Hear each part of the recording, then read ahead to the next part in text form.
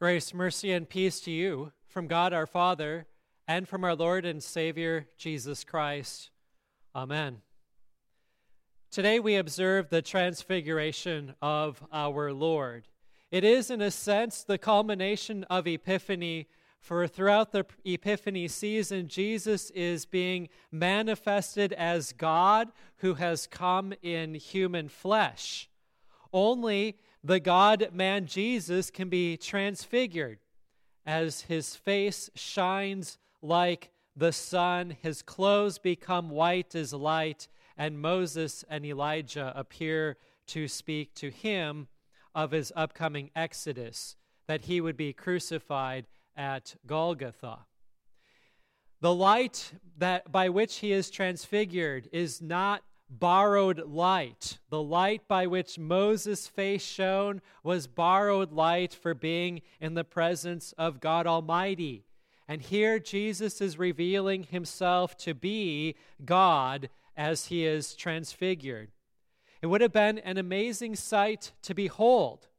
And Jesus permitted 3 eyewitnesses to behold his glory on this Mount of Transfiguration. Peter, James, and John were present. They would be allowed to tell others of what they had seen after Jesus rose from the dead.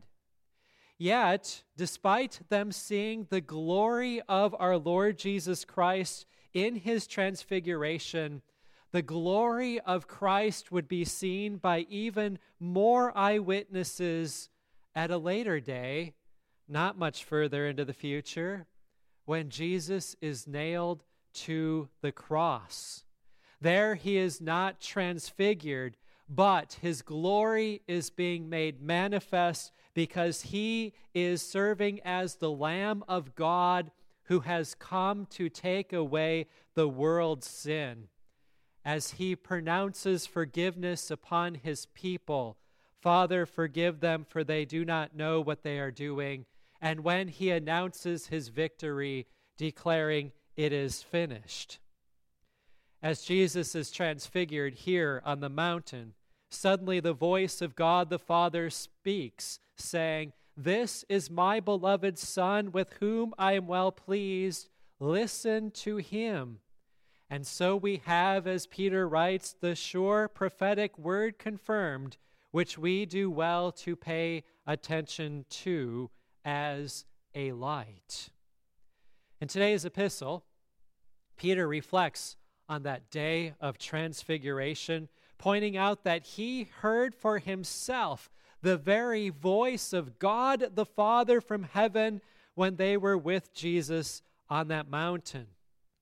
I suppose that St. Peter writes in our epistle, "For we did not follow cleverly devised myths when we made known to you the power and coming of our Lord Jesus Christ, but we were eyewitnesses of his majesty," because it may seem like the transfiguration of our Lord is but a cleverly devised myth.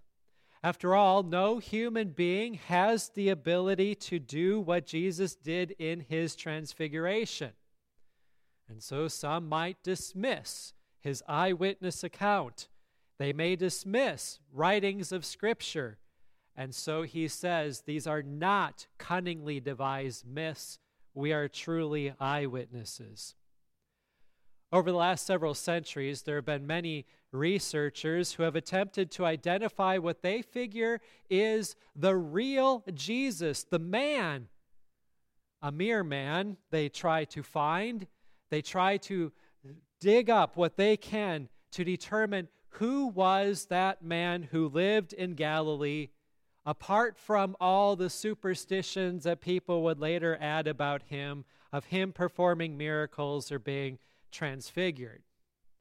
We call these so-called researchers or theologians higher critics, for as they attempt to interpret the Scriptures, and many today don't even bother with trying to deal with the Scriptures, they try to determine the biblical author's true intents for their writing.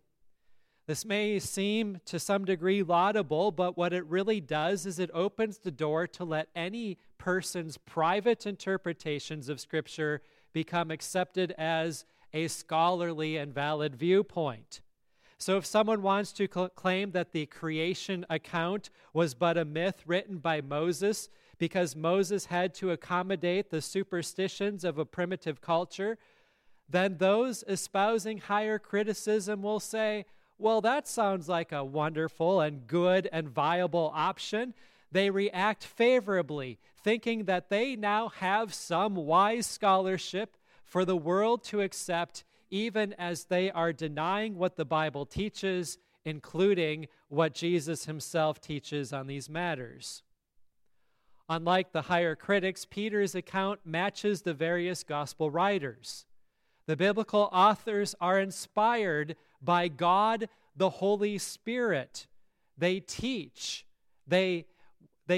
us to listen to Jesus as they direct our hearts and minds toward him, for he is alone serves as our Savior. And in our epistle, St. Peter teaches that Scripture is not written from man's own private interpretation, but instead it is written as men are carried along. They are inspired by God, the Holy Spirit. Therefore, what is written in the Scriptures could only be the truth of God's Word.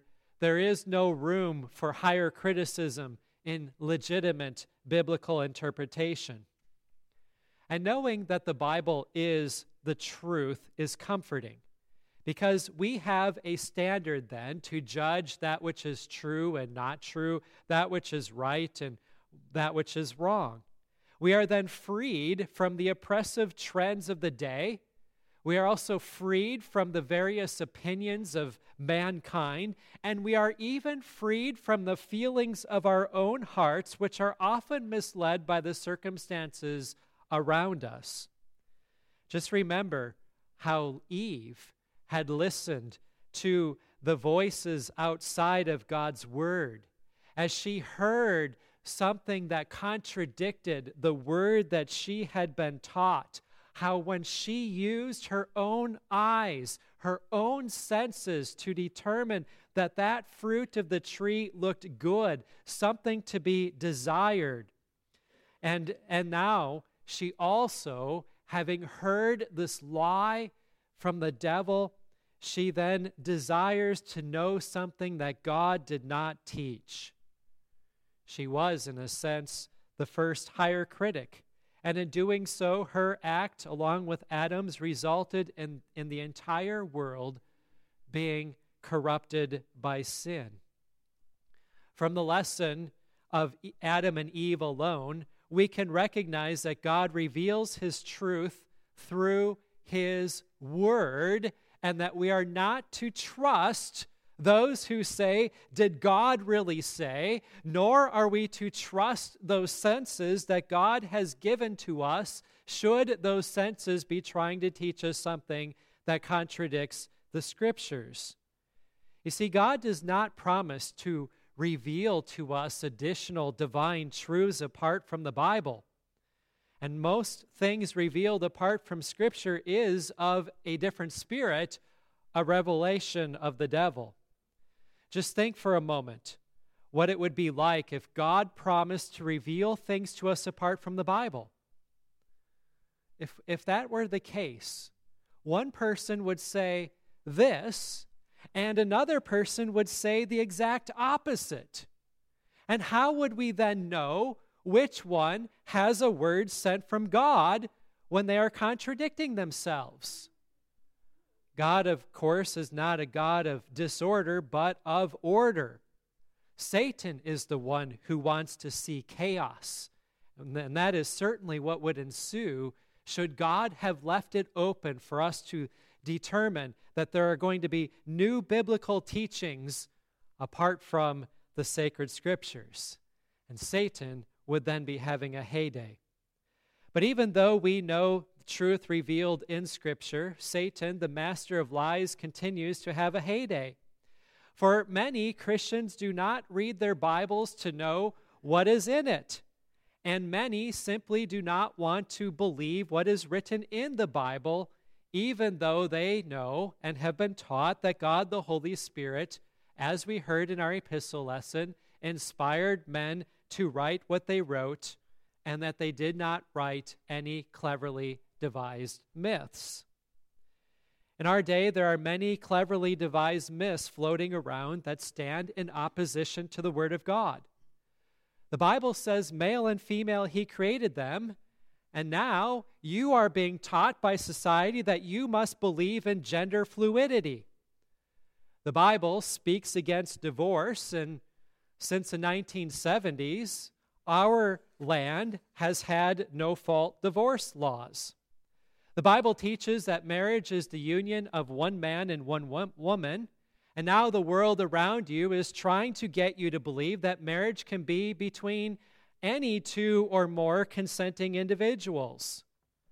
The Bible teaches that God creates life in the mother's womb, and now many say unborn babies are not human lives and that they can be destroyed because they are somehow unwanted.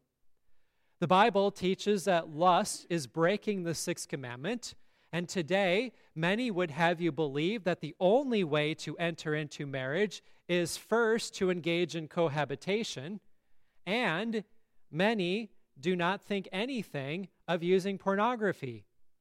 The Bible teaches that the universe is not very old, but many in the world would have you believe that it is billions of years old.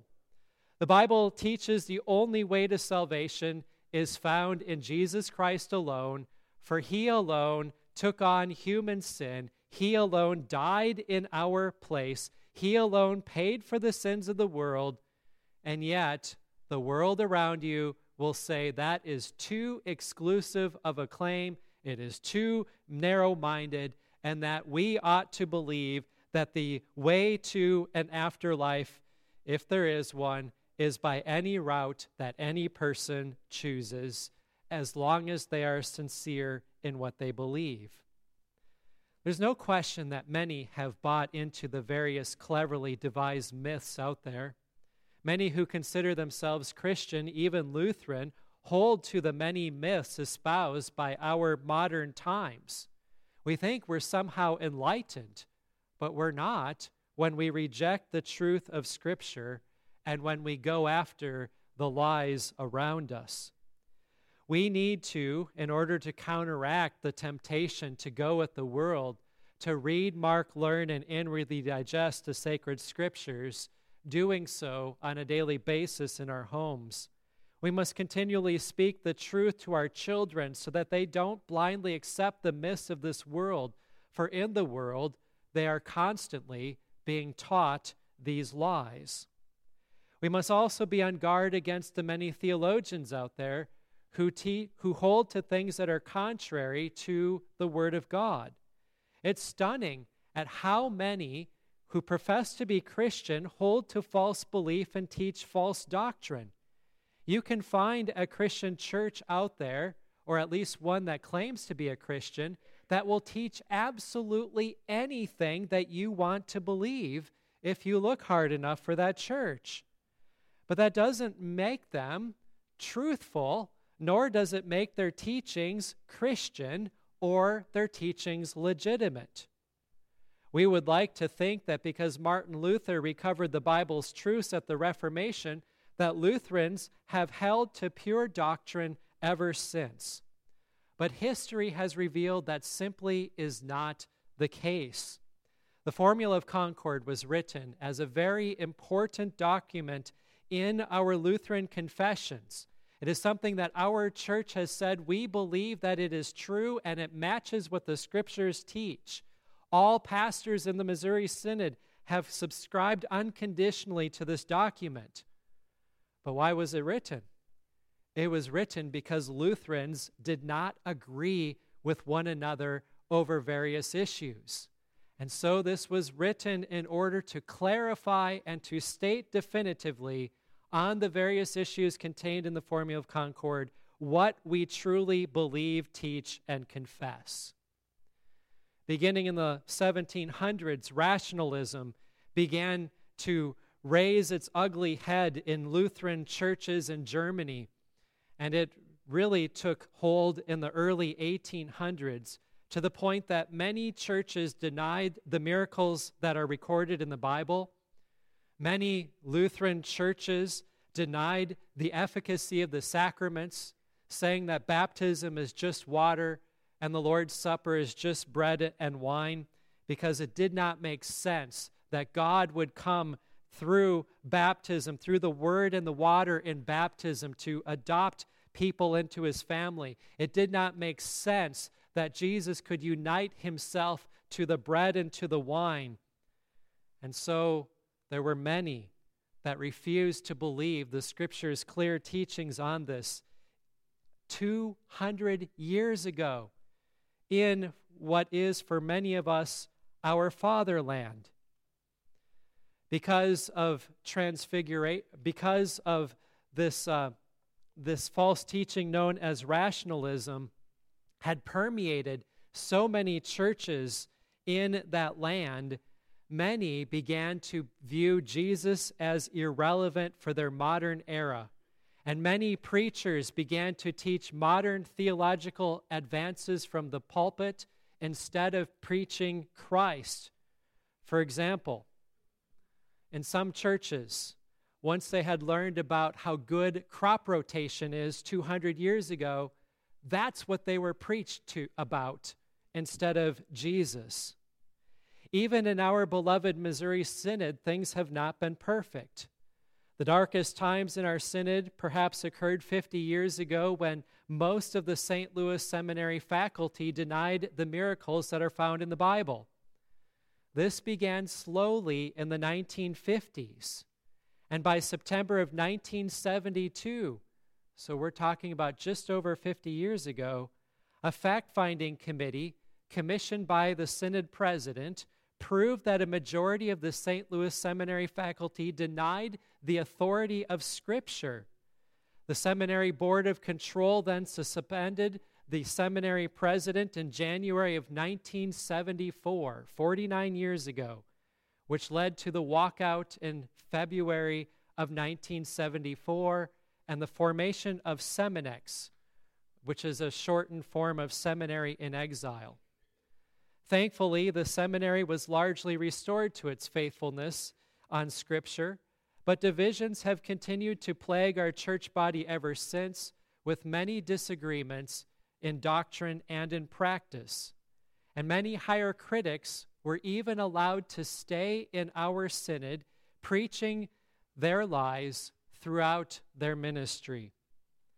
What would our synod be like today, though, had the majority of our synod just said, well, if that's what the seminaries are teaching, then that's what we must accept?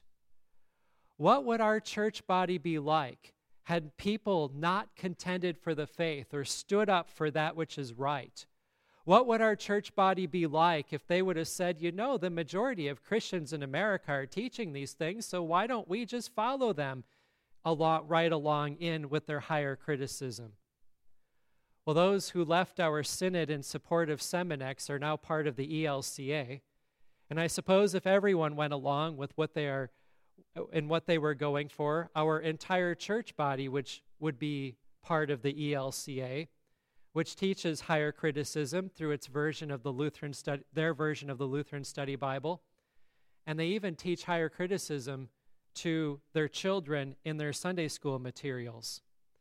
The Evangelical Lutheran Church in America, the ELCA, questions many biblical teachings, like what is marriage? What took place at creation? Does hell even exist? And is salvation really only found through Jesus alone? Instead of listening to these cleverly devised myths, let us hold to the sure prophetic word of God. It is written in Jude 3, "Contend for the faith that was once for all delivered to the saints." We cannot put our passive approval on all the ways in which the church's doctrine is being attacked. Instead, we must contend for the truth. Above all, we must contend for the reality that Jesus came into the world to bear our sins in his body, that he alone went to the cross to pay for every last sin that the world has committed, every last sin that every sinner has committed, and that he sets us free from our sin, for he has victoriously risen from the grave, and through him our eternal salvation is secured. These truths were spoken of at the Transfiguration, and Jesus himself told the disciples of his own crucifixion and resurrection. His word was proven to be sure and true as he was nailed to the cross and as he rose triumphantly from the grave. And God's word continues to be nothing but the truth, written for our learning, revealed to us for our salvation. This word gives us comfort that despite our sin, we are reconciled to God our Father in heaven, and that salvation now awaits us, that God has truly adopted us as his children, and that we belong to him, and that just as the Father was well pleased with Christ, so also the Father is well pleased with us, for our sins are taken away by Christ, and we are clothed in the very righteousness of our Lord Jesus Christ. These blessings are ours. They are sure and they are certain, and they belong to us by grace through faith.